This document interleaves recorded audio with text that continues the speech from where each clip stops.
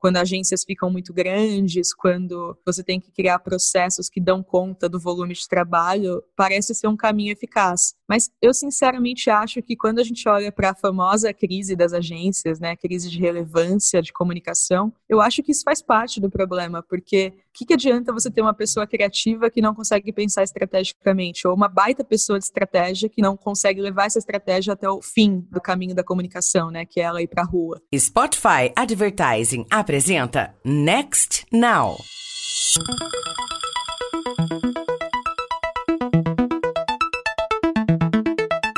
Olá, bem-vindos ao Next Now, o podcast de comunicação e inovação do Meio Mensagem. Eu sou o Luiz Gustavo Pacete e neste episódio converso com Gabriela Rodrigues, criatividade Leader na Soco. Bom, Gabriela, muito obrigado pela presença no Next Now, pelo tempo. Eu já vou perguntar sobre a sua carreira. Assim, você tem uma trajetória olhando de fora, em grandes agências, na área de planejamento, e agora você está como uma líder criativa de dados, né? Depois eu vou até pedir para você explicar um pouco melhor. Como que isso aconteceu? Foi planejado, não foi? Como que foi? Olha, apesar de trabalhar com planejamento, esse foi um aspecto que não foi nada planejado, assim, na minha vida. O que aconteceu, na verdade, eu comecei a trabalhar na área de comunicação, porque eu já trabalhei em outras áreas antes, mas na área de comunicação eu comecei com conteúdo em uma agência muito pequena que não tinha ninguém de planejamento, então eu acabava fazendo um pouco disso também. E aí eu já comecei a misturar escopos desde o começo, mesmo sem entender que eu estava fazendo isso na prática, né? E aí depois eu fui para a próxima agência, que foi uma agência um pouco mais tradicional e maior, né, que foi a Lara. Eu entrei num escopo mais desenhado ali, né, mais, entre aspas, um pouco limitado de escopo. Eu fui trabalhar numa área que todo mundo conhece como planejamento, né, algumas pessoas chamam de estratégia.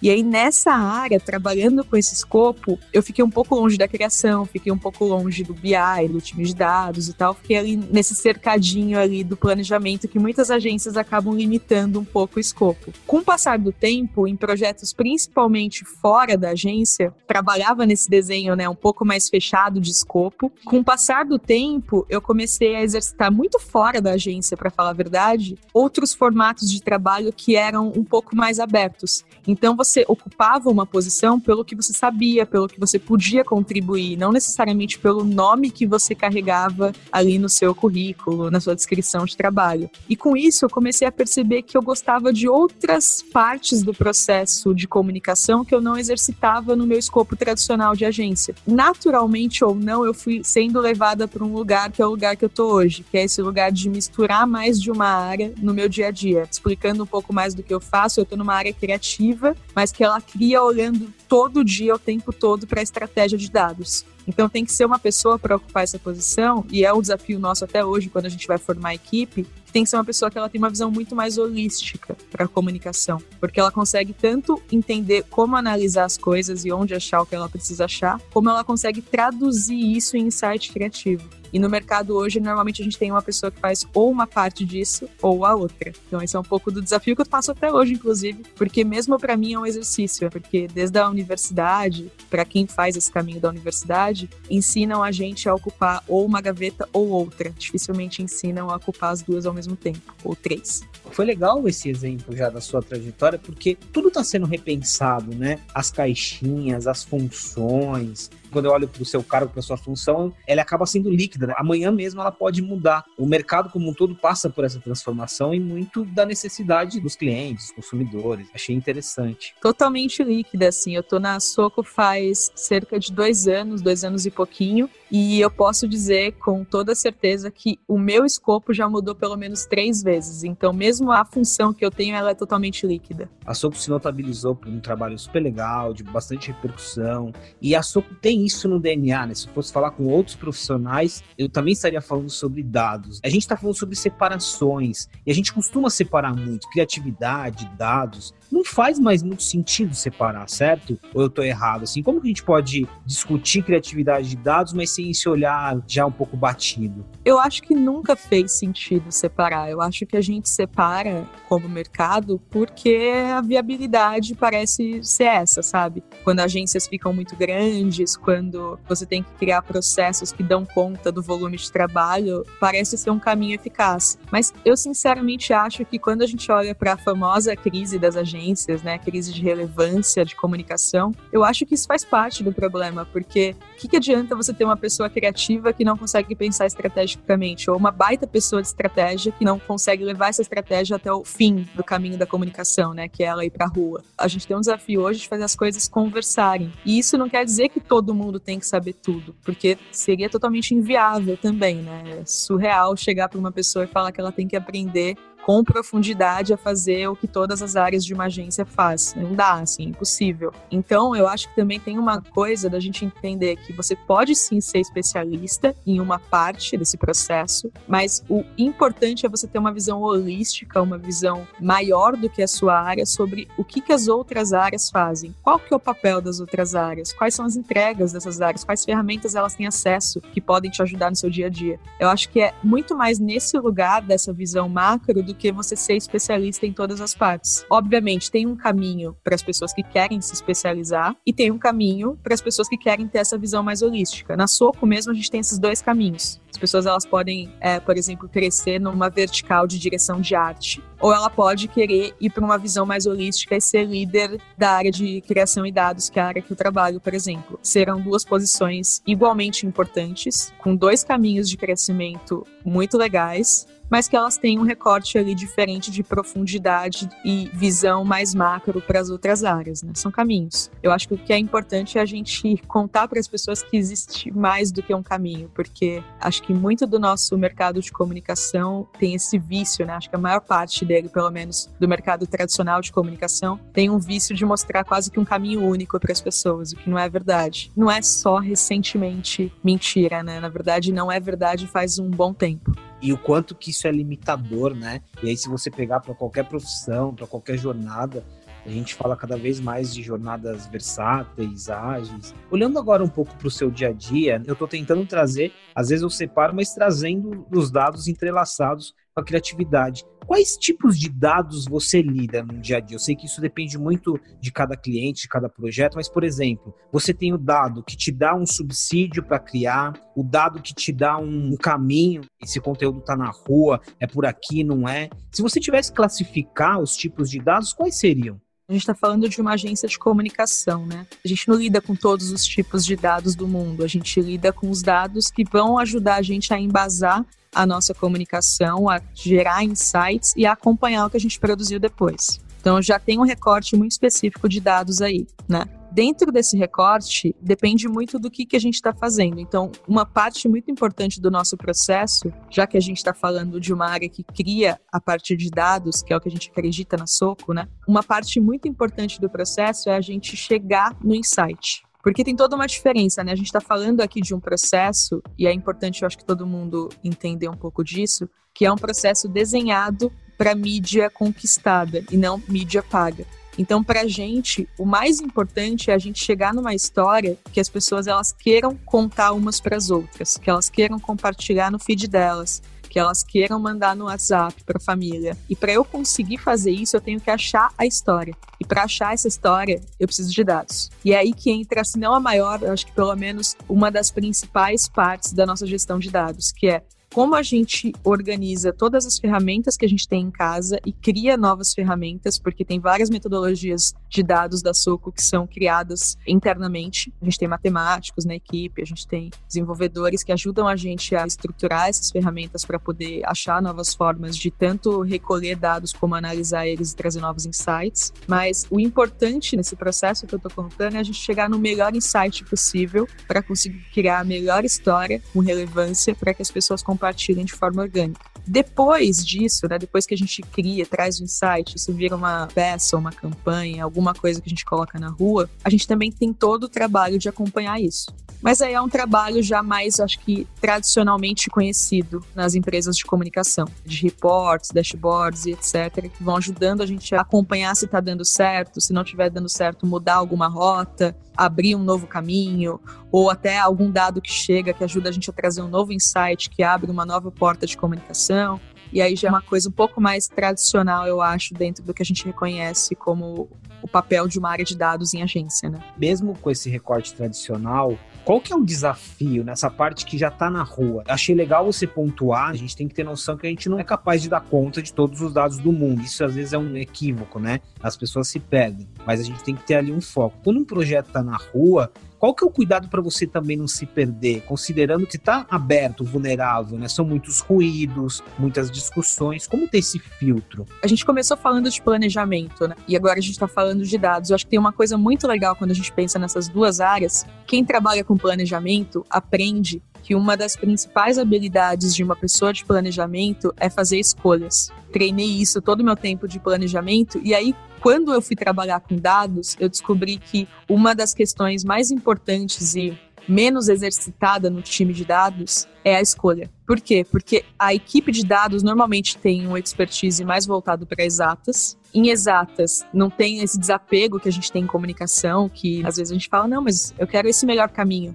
Mas é porque você sente que é o melhor caminho, porque você sabe que pode dar uma campanha. Você não tem muita ciência por trás disso, né? Você não tem um número que fala qual é o melhor caminho para uma campanha A ou B, do ponto de vista da criação. Um desafio que a gente tem hoje, nesse recorte de dado, é uma expertise que o próprio planejamento pode somar, que é a questão de fazer escolhas. Então, tanto quando a gente vai começar o caminho de dados lá no começo, de entender o que a gente precisa olhar do público, da cultura, da concorrência, etc., para achar o melhor insight, a gente tem que ter um foco. E aí, a gente precisa setar um caminho de escolhas. A gente não vai conseguir olhar todos os dados do mundo. A gente nem tem acesso a eles. Mesmo se a gente tivesse, para quê? Não tem tempo. Então, eu acho que é a primeira escolha. No final, a mesma coisa. Você não vai conseguir acompanhar todos os ângulos possíveis de uma coisa que você colocou na rua. Você não tem ferramenta para isso, você não tem tempo, você não tem pessoas. É impossível. Então, a gente também tem que ter muito setado qual que é essa escolha. O que eu vou olhar, por que eu vou olhar, por que é a coisa mais importante que eu posso olhar, e depois como é que eu simplifico isso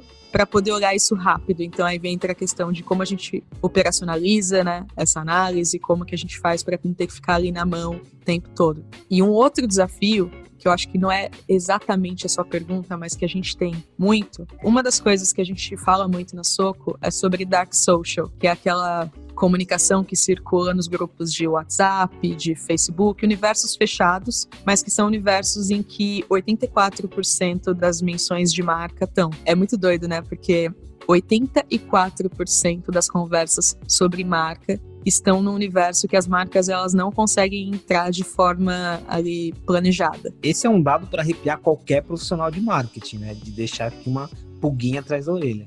Não, é de arrepiar, e isso porque eu não falei o resto do dado, assim, porque se você olhar onde está o investimento em comunicação, o investimento está quase que totalmente nos canais de open social. Estou falando aqui de um universo que é 84% das conversas que está quase sem investimento. Então, assim, é uma baita oportunidade, só que as marcas ainda estão aprendendo como entrar nesse universo, né? E eu acho que é inegável a importância desse universo, porque olha o tanto de coisas que só nesses últimos anos a gente viu sendo decidida pelo WhatsApp.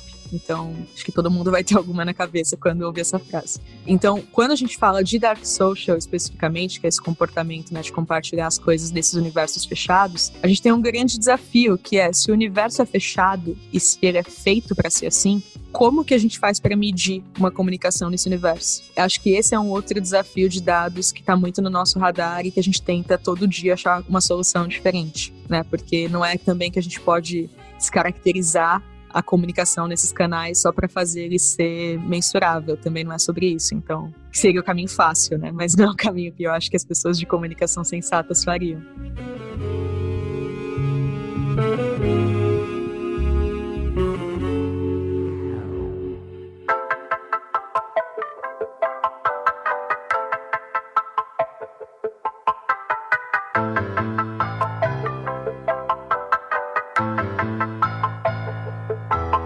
Ô, Gabi, no final do bloco 1 a gente falou um pouco sobre Dark Social ali, né? E os desafios das marcas. Isso porque a gente falou de WhatsApp. O quanto que essa conversa ainda pode ficar mais complexa? Se a gente imaginar vários universos. O Fortnite a gente sabe que é uma plataforma que tem uma comunidade. Assim, quantos universos que existem hoje que estão fechados e que a gente não está mapeando como marca? É o que eu falei, assim, a maior parte da comunicação, porque eu falei 2 exemplos, né? Eu falei de WhatsApp e grupos de Facebook. Mas um outro universo muito forte de Dark Social, na verdade, é o universo dos fóruns. As conversas, elas normalmente começam nesses lugares. a gente vê a conversa depois no story de um amigo, de uma amiga, a conversa já deve ter pelo menos uns dias de vida quando a gente vê ela no story. Antes ela nasce num grupo fechado, ela vira conversa, ela já dentro desses grupos ela já ganha um caminho ou outro. É uma coisa muito grande, é isso que move a cultura do nosso país e do mundo, assim. E a gente muitas vezes não vê. Tem grupos gigantescos, eu acho que a gente olha muito pro recorte de meme, né, que eu acho que é um dos universos que a gente mais vê massivamente, mas tem universos de todos os temas possíveis. Desde os mais bobos, música, meme, e todos os pontos de paixão da comunidade das pessoas, passando por jogos, que foi o que você citou, mas tem as coisas absurdas também, né? A gente sabe que crimes, questões muito, muito também que a gente não queria que acontecessem, elas também acontecem por Dark Social, porque as pessoas elas se encontram em torno de uma coisa comum.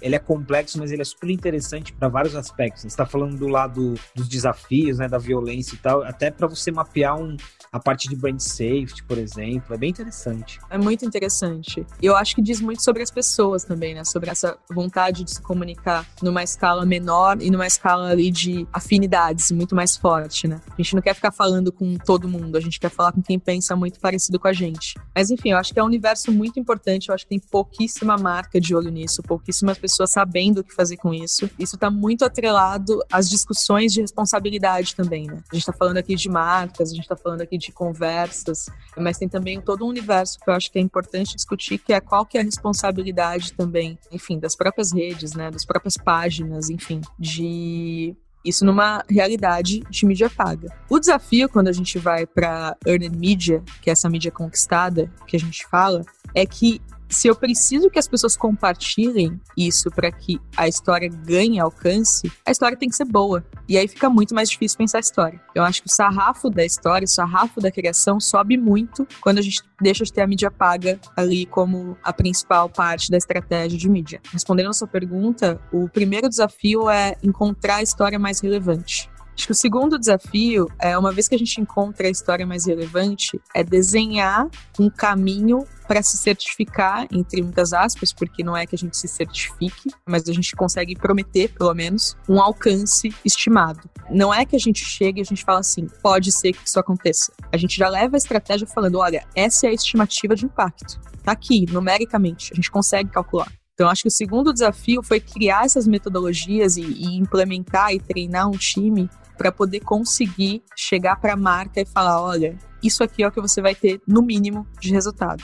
Que isso a gente faz também. E eu acho que o terceiro desafio é tentar ter algum controle da história. Porque não é que fazendo todo esse caminho, prometendo e etc., a gente consegue garantir, por exemplo, que no dia que a campanha vai pro ar, não acontece nada politicamente relevante para ser o assunto do dia, por exemplo. Porque é isso, né? Se acontece um apagão em algum estado do Brasil, como está acontecendo agora, não há campanha no ar que deva ser o assunto do dia. E isso com qualquer coisa, né? Então, por mais que a gente desenhe, a gente sempre tem o desafio do assunto do dia. Qual vai ser o assunto do dia? Sempre tem um. E dificilmente é um assunto de marca. Então, é uma competição. A gente não olha que a gente está competindo em earned media com a marca concorrente da categoria. A gente está competindo com o presidente do Brasil.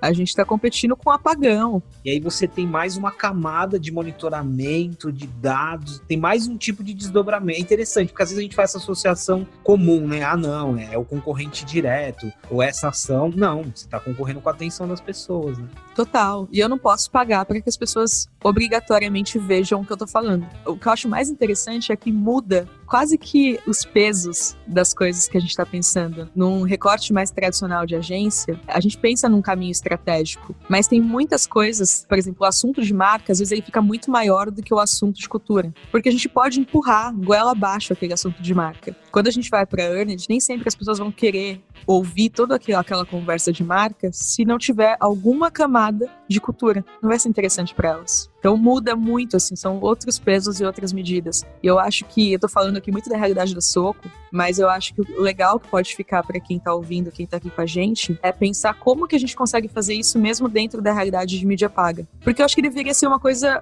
geral, eu acho que ninguém deveria ter se esquecido em nenhum momento que a história tem que ser relevante. Porque numa estratégia de mídia paga, se a história for relevante, a campanha com certeza vai performar muito melhor do que ela performaria se a história não fosse tão interessante. Então acho que é uma coisa que pode ficar de provocação para todo mundo, assim. Bem legal esse insight, a gente aprender com a earned media, com a mídia espontânea, porque de certa forma na mídia paga você está fazendo um investimento, né? Então, por que se enganar de que por causa que você está fazendo esse investimento você tem esse poder? De novo, é a história, é a conexão. Acho super legal essa sua provocação. Eu vou falar de um case que mexeu muito comigo. Ele é de setembro, que é o case de Danoninho com o Lucas Silva e Silva. Algumas pessoas mais novas que a gente talvez ainda não conhece, mas conta um pouquinho sobre esse case. Esse case ele tem nostalgia, tem inteligência artificial, tem vários elementos aqui, né? Tem. Não, a gente gosta muito desse case. Ele é muito legal porque acho que a primeira coisa é o tamanho da responsabilidade de trabalhar com Danoninho, né? É uma marca que, enfim, eu nasci, ela já estava aí.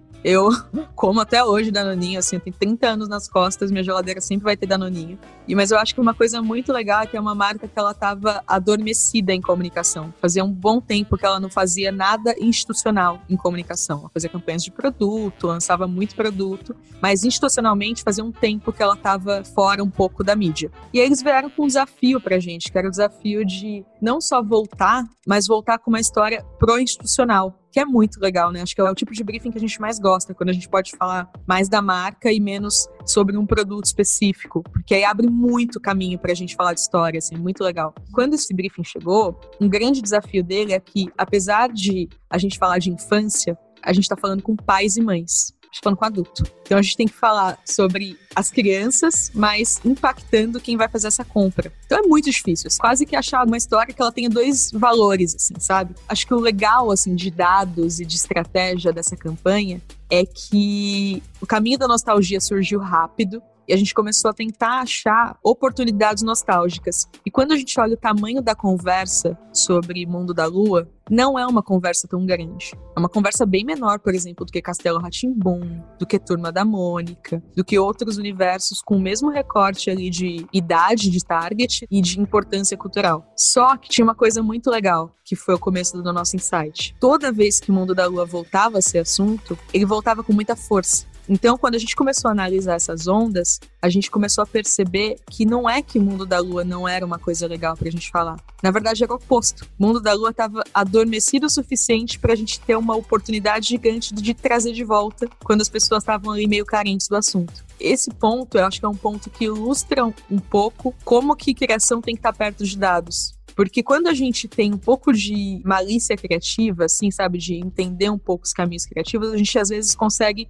chegar para o time de dados e fazer uns questionamentos que não são questionamentos exatos, matemáticos, científicos. E aí as coisas vão se complementando, porque às vezes, de fato, a gente errou, não tem nada a ver, mas aí isso pode trazer alguma coisa à tona. O que a gente levantou como possibilidade, de fato, tem algum porquê ou traz algum insight legal que pode ser usado depois. Foi isso que aconteceu nesse caso. Então, todo o desdobramento da campanha, ele partiu desse recorte de trazer o Mundo da Lua de volta. É uma história de marca, né? Então, ele traz o conceito da marca, que é o conceito do Quero Ser Gigante. É um conceito que fala sobre crescimento de crianças entre 3 e 6 anos, mas é um crescimento não só físico, né? É um crescimento comportamental, é um crescimento de atitude, de doar, de ajudar o próximo. Então é super legal, assim, começa a abrir esse capítulo da marca de mostrar que ela tá fazendo as crianças crescerem em todas as esferas, que eu acho que é super interessante. É um case que a gente gosta muito, tanto pessoalmente, né, como agência, porque também eu assisti Mundo da Lua quando eu era pequena,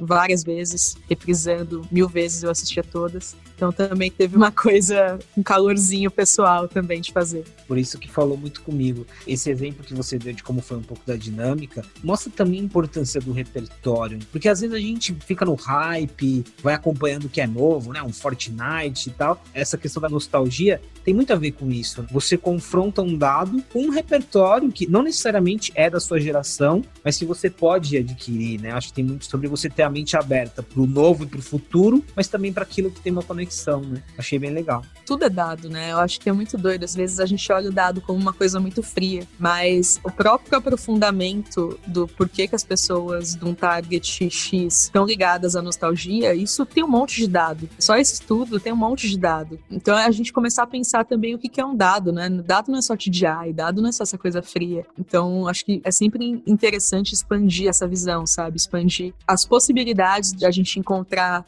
não só um bom dado, mas um bom insight também, sabe? Eu acho que dentro de agência, às vezes, existe quase que um vício, sabe, de ferramenta, um vício de onde encontrar as coisas. Sendo que, muitas vezes, sei lá, olhando estudos científicos, você acha um monte de coisa que nenhuma ferramenta de agência vai dar. Assim. Acho que é sempre importante expandir um pouco a visão, falar com pessoas que não são de comunicação, sabe? Tem um monte de coisa aberta, assim, ferramenta aberta que você acha na internet com base que dá pra gente confiar, que não é alguém que fez no TCC qualquer, assim, e não tem credibilidade a ferramenta. Não, tem muita coisa legal. E quando a gente começa também, acho que expandir, falar com gente de outras áreas, a gente fala, nossa, sério que alguém coleta esse tipo de dado? Não sabia, assim. E sério que é aberto, eu consigo olhar, assim. Pois é sempre interessante também expandir um pouco a visão, sair das ferramentas da agência, sabe? Olha que legal, nosso tempo voou, praticamente acabou, mas olha que legal, a gente voltou ao início da conversa, a gente estava falando de caixinhas, de funções, o planejamento, a criação, e agora a gente está falando sobre abrir a mente, buscar outros universos. Eu acho que a gente aprendeu bastante hoje. Muito obrigado, viu, Gabi?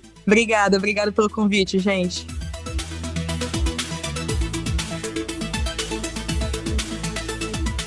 Bom, pessoal, Next Now 15 com a Roberta Braga, então, o gerente de Analytics da Unilever, falou bastante sobre insights, dados, complementa bem aqui o papo que a gente teve com a Gabriela. Então, se você ainda não ouviu, dá um pulo lá. E você pode ouvir esse e todos os outros episódios do Next Now e outras séries do Meia Mensagem nos principais agregadores de áudio. Até o próximo programa. Este podcast foi gravado e editado nos estúdios da Audio Edge. Este podcast foi editado pela Maremoto.